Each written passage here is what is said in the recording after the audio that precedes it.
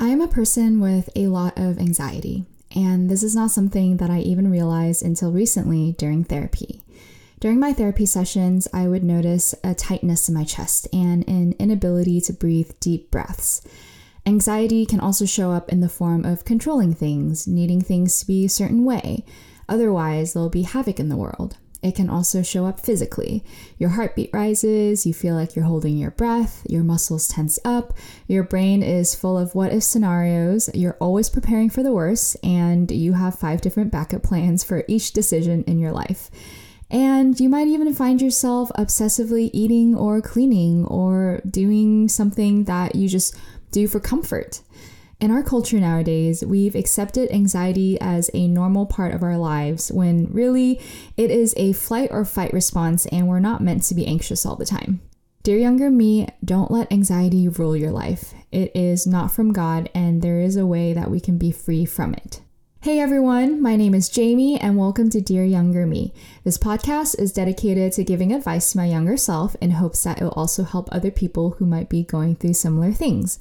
I just hope that this podcast can be me being an older sister giving helpful advice to all the young people and maybe even older people out there. In this episode, I will be talking about overcoming fear and anxiety in your life. So I believe the root behind our anxiety is fear. Fear of the future, fear of the unknown, of failure, of bad things happening, of disappointment, of not being loved, or even fear of being rejected. And when we're focused on all of these fears, we can't help but be anxious because we're constantly worrying about things we can't control. And when it comes down to it, I think we're anxious because we don't think God has it all under control. We don't truly believe that He knows our future and has good plan for us, and thus we take our lives into our own hands. But in reality, God knows it all. He knew you before you were born, from your first day of life to your last day of life here on earth. Psalm 139:16 writes, "Your eyes saw my unformed substance. In your book were written, every one of them, the days that were formed for me, when as yet there was none of them." He knows everything that's going to play out from when you first learned how to walk, how to ride a bike, to even when you first lied. And I know it is really hard to believe that your whole life is planned out, but do you believe that Jesus is the Son of God and that God is God?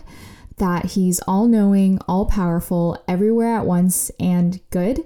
And if you don't believe, ask God to take the veil away from you and reveal to you what Jesus did on the cross for all sinners. Because it's only when you understand that God is an almighty God will you realize that He can handle anything. And if that's the God that we serve, then we don't have to worry about anything because He's watching over us and preserving our lives. You don't have to fear the future because God knows the future and He makes all things work out for the good of those who love Him. One of my favorite verses is Matthew 6:25-34, and it reads, "Therefore I tell you, do not be anxious about your life, what you will eat or what you will drink, nor about your body, what you will put on. Is not life more than food, and the body more than clothing? Look at the birds of the air. They neither sow nor reap nor gather into barns, and yet your heavenly Father feeds them. Are you not of more value than they? And which of you by being anxious can add a single hour to a span of life? And why are you anxious about clothing? Consider the lilies of the field, how they grow. They neither toil nor spin. Yet I tell you, even Solomon in all his glory was not arrayed like one of these. But if God so clothes the grass of the field, which today is alive and tomorrow is thrown into the oven, will He not much more clothe you, O you of little faith? Therefore do not be anxious, saying, what shall we eat, or what shall we drink, or what shall we wear? For the Gentiles seek after all these things, and your heavenly Father knows that you need them all. But seek first the kingdom of God and His righteousness, and all these things will be added to you. Therefore do not be anxious about tomorrow, for tomorrow will be anxious for itself. Sufficient for the day is its own trouble." So in this passage, God explicitly tells us that He knows that we need to eat, drink, and wear clothes, meaning He knows our practical needs. And this isn't saying that He'll give us what we want all the time, but it is saying that we shouldn't be worried about these things and instead seek the kingdom of heaven first and know that God will always provide. And now I want to talk about people in the Bible who are very similar to us in that they also were fearful and anxious for what God told them to do. Take Moses, for example. We know him as the man who led Israel out of Egypt and parted the Red Sea. But did you know he objected to doing what God wanted him to do 5 times in the first request that God made to him? Let's read Exodus 3:11-12. But Moses said to God, "Who am I that I should go to Pharaoh and bring the children of Israel out of Egypt?" He said, "But I will be with you, and this shall be the sign for you, that I have sent you. When you have brought the people out of Egypt, you shall serve God on this mountain." Then Moses said to God, "If I come to the people of Israel and say to them, 'The God of your fathers has sent me to you,' and they ask me, 'What is his name?' what shall I say to them?" God said to Moses, "I am who I am." And he said, "Say this to the people of Israel, 'I am has sent me to you.'" Exodus 4:1. Then Moses answered, "But behold, they will not believe me or listen to my voice, for they will say, 'The Lord did not appear to you.'" Exodus 4:10-14. But Moses said to the Lord, "O my Lord, I am not eloquent, either in the past or since you have spoken to your servant, but I am slow of speech and of tongue." Then the Lord said to him, "Who has made man's mouth? Who makes him mute, or deaf, or seeing, or blind? Is it not I, the Lord? Now therefore go, and I will be with your mouth and teach you what you shall speak." But he said, "O my Lord, please send someone else." Then the anger of the Lord was kindled against Moses. If you look at all the times that Moses objected to what God said, you'll realize that he was making up excuses for why he couldn't lead the people of Israel out of Egypt. First, it was that he was a nobody. Then it was that people wouldn't believe him. Then he wasn't eloquent enough. And then lastly, he just didn't want to do it. And you can see that Moses was worried about all of these things because he was scared of failing, of not knowing the right words to say, of people not accepting him. And these are still fears that we struggle with today. But in each of his objections, God reminds him of who God is and what he's called Moses to do. He says, "But I will be with you. Say this to the people of Israel, 'I am has sent me to you.' Now therefore go, and I will be with your mouth and teach you what you shall speak."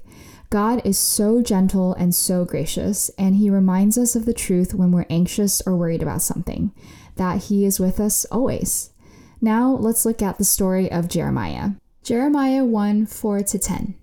Now the word of the Lord came to me, saying, "Before I formed you in the womb, I knew you. And before you were born, I consecrated you. I appointed you a prophet to the nations." Then I said, "Ah, Lord God, behold, I do not know how to speak, for I am only a youth." But the Lord said to me, "Do not say I am only a youth, for to all to whom I send you, you shall go, and whatever I command you, you shall speak. Do not be afraid of them, for I am with you to deliver you, declares the Lord." Then the Lord put out his hand and touched my mouth. And the Lord said to me, "Behold, I have put my words in your mouth. See, I have set you this day over nations and over kingdoms, to pluck up and to break down, to destroy and to overthrow, to build and to plant." In this passage, Jeremiah at first says, "I'm too young and I don't know how to speak, much less speak God's words to the nations." Then God says, "Do not be afraid of them, for I am with you to deliver you, declares the Lord. Behold, I have put my words in your mouth," meaning there's literal power in Jeremiah's mouth. God equips us for all that he's called us to do, so we don't have to fear that we're not good enough to accomplish God's plans for us. He will provide if he calls us to do something. And now let's look at the story of 2 people who had great faith in God's character and how they responded in times of fear and how we should respond in times of fear as well. The first is the story of David and Goliath. 1 Samuel 17:41-51. Meanwhile, the Philistine, with his shield bearer in front of him, kept coming closer to David. He looked David over and saw that he was little more than a boy, glowing with health and handsome, and he despised him. He said to David, "Am I a dog that you come at me with sticks?" And the Philistine cursed David by his gods. "Come here," he said, "and I'll give your flesh to the birds and the wild animals." David said to the Philistine, "You come against me with sword and spear and javelin, but I come against you in the name of the Lord Almighty, the God of the armies of Israel, whom you have defied. This day the Lord will deliver you into my hands, and I'll strike you down and cut off your head. This very day I will give the carcasses of the Philistine army to the birds and the wild animals, and the whole world will know that there is a God in Israel. All those gathered here will know that it is not by sword or by spear that the Lord saves, for the battle is the Lord's, and he will give all of you into our hands." As the Philistine moved closer to attack him, David ran quickly toward the battle line to meet him. Reaching into his bag and taking out a stone, he slung it and struck the Philistine on the forehead. The stone sank into his forehead and he fell face down on the ground. So David triumphed over the Philistine with a sling and a stone. Without a sword in his hand, he struck down the Philistine and killed him. David ran and stood over him. He took hold of the Philistine's sword and drew it from the sheath. After he killed him, he cut off his head with the sword. When the Philistines saw that their hero was dead, they turned and ran. So in this story, David was most likely between 15 and 19 when he killed Goliath. And I don't know about you, but I would have definitely been scared for my life. Yet David believed in the power of the name of the Lord Almighty, and he won against Goliath without a scratch on his body. As you can see, if the Lord asks us to do something, he will give us all the tools that we need. And in fact, he'll use the tools that we already know, just like how David had a slingshot and a rock, and he just simply used those in order to defeat the Philistine. And so oftentimes we don't have to worry about not being good enough or not having the right tools, because most likely we probably already have the tools inside of us, and we just need to ask God to help us know how to use them. The second story that I want to share is the story of Daniel. In Daniel 6:7-10, it writes, "All the high officials of the kingdom, the prefects and the satraps, the counselors and the governors are agreed that the king should establish an ordinance and enforce an injunction that whoever makes petition to any god or man for 30 days, except to you, O king, shall be cast into the den of lions. Now, O king, establish the injunction and sign the document so that it cannot be changed, according to the law of the Medes and the Persians, which cannot be revoked." Therefore King Darius signed the document and injunction. When Daniel knew that the document had been signed, he went to his house where he had windows in his upper chamber open toward Jerusalem. He got down on his knees 3 times a day and prayed and gave thanks before his God, as he had done previously.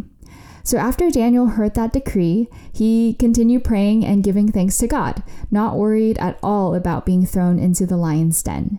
Imagine a lion standing in front of you. What would you do if you were in Daniel's shoes? Would you run, scream, freeze, or would you just calmly trust God that he would protect you? In the end, Daniel was taken up out of the den and no kind of harm was found on him because he had trusted in his God. And I hope that these 2 stories remind you there's nothing to fear, because what can man do to you? And the next time you're feeling anxious, meditate on these 2 stories and ask God for more faith to believe them. And now I want to share an example from my life. So in September of this year, God told me to keep creating, whether that was working on this podcast, making YouTube videos, or even TikTok and Instagram reels. And I felt like that was my calling for this next season in life, or maybe even just my entirety of life. But it sounded too good to be true and a little vague, because I was like, what am I supposed to create, God? Like, just this podcast? Like, is that all you want me to do? And am I supposed to apply for different jobs in the meantime? Shouldn't I be focusing on getting clients for my photography business and getting better at acting? I had all these doubts, such as no one is going to watch my content, or it seems really silly to make 1 to 3 minute videos on TikTok, or I'm not doing anything productive with my life. But at the root of all of these anxious thoughts was the fear of not being able to financially provide for myself and fear of what other people thought about me. And here's the thing, fear makes you doubt God's goodness. For the one who doubts is like a wave of the sea that is driven and tossed by the wind. For that man must not suppose that he will receive anything from the Lord. He is a double-minded man, unstable in all his ways. Fear makes you take your own life into your hands and out of God's hands. It makes you anxious because you're trying to take on things you're not supposed to take on, and you don't have the power to take on. It makes you worry about the future and make backup plans. But in reality, if you just trust God's plan A for you, you don't need a backup plan because God's plans never fail. And as I learned to overcome my fear and anxiety by having more faith in God's promises, I started making weekly podcast episodes at the beginning of October. And now that I look back at how much money I made in October from photography, I realized it was equal to the exact amount of my expenses, like to the exact number. Well, it was $2 over. I was blown away because I didn't even realize that I was making money because I was so focused on making these podcast episodes. And so then when I focus on the things that God has called me to do, like everything just kind of fell into place. And I think that's one way that God takes care of us and he keeps his promises. And isn't it crazy that when you let go and trust God, he will show up? Like I had clients coming out of the woodworks, people that I didn't even know ask me to take photos for them. And then on top of that, I got some random acting gigs that gave me a couple extra $100. And that portion is just God's abundant grace. I'm already in awe that he provided for my expenses, even though most of my days were spent making podcast episodes. But then he goes above and beyond what I need. And that's just one example of God providing for me when I trust in him. Okay, and now I want to talk about some practical steps in overcoming fear and anxiety. Number 1. Ask the Holy Spirit to give you peace because it is a fruit of the Spirit, and ask him to help you keep in step with him so that your desires to control everything will be released. In Galatians 5:16-26, it reads, "But I say walk by the Spirit, and you will not gratify the desires of the flesh. For the desires of the flesh are against the Spirit, and the desires of the Spirit are against the flesh. For these are opposed to each other, to keep you from doing the things you want to do. But if you are led by the Spirit, you are not under the law. Now the works of the flesh are evident: sexual immorality, impurity, sensuality, idolatry, sorcery, enmity, strife, jealousy, fits of anger, rivalries, dissensions, divisions, envy, drunkenness, orgies, and things like these. I warn you, as I warned you before, that those who do such things will not inherit the kingdom of God. But the fruit of the Spirit is love, joy, peace, patience, kindness, goodness, faithfulness, gentleness, self-control. Against such things there is no law, and those who belong to Christ Jesus have crucified the flesh with its passions and desires." So it's basically saying that if you keep in step with the Spirit, it will be impossible for you to keep in step with the flesh because those things are completely opposite of each other. You cannot do one and the other at the same time. So if you are feeling anxious, you can ask the Holy Spirit to help you walk in the Spirit so that you're no longer dwelling on the earthly things of your flesh, such as worrying and thinking about all the anxious things that you have to do in life. Number 2. Understand who God is and his characteristics. This step is really important because if we don't trust that God is a good God, then we'll never let go of our lives into his hands. So I'm going to talk about 4 of his attributes that specifically helped me with anxiety and overcoming fear. Number 1, he is a good God. Psalm 105 writes, "For the Lord is good, his loving kindness is everlasting, and his faithfulness to all generations." And 2, he knows everything. Psalm 139, "Even before a word is on my tongue, behold, O Lord, you know it altogether." 3, he has good plans for you. Jeremiah 29:11, "For I know the plans I have for you, declares the Lord, plans for welfare and not for evil, to give you a future and a hope." And number 4, God is with you and will give you all the tools you need to do what he's called you to do. Exodus 4:11-12. "Then the Lord said to him, Who has made man's mouth? Who made him mute or deaf or seeing or blind? Is it not I, the Lord? Now therefore go, and I will be with your mouth and teach you what you shall speak." Number 3, work through trauma with the Holy Spirit. There might be traumatic experiences in your life that impact the way you function. Ask the Holy Spirit to reveal to you what is causing you your anxiety. Listen to that still small voice, or even believe when you get a vision in your mind's eye. Ask yourself, what are the fears that are holding you back? For example, in March of 2020, I was involved in a pretty bad car accident where another driver ran a red light and T-boned me on the driver's side. It honestly is a miracle that I'm okay and I didn't have any major injuries, but ever since, I've found myself super anxious when I'm driving. My body tenses up when I'm in a lane between giant trucks or if I'm driving in the rain. I'm always worried about other cars cutting me off, and I have to remind myself to relax my shoulders every once in a while. And at the root of this anxiety is a fear of pain and death. And that's something that I have to ask the Holy Spirit to heal in me. He needs to remind me that there are angels protecting me and that God holds my life in the palm of his hand. And this is something that I have to ask him to do for me because I cannot force myself to believe that. Number 4, speak God's truth over your life. There's a reason that the word is our weapon. It's the sword of the Spirit that can cut through lies, meaning there's power in speaking Bible verses. Ephesians 6:10-18 says, "Finally, be strong in the Lord and in the strength of his might.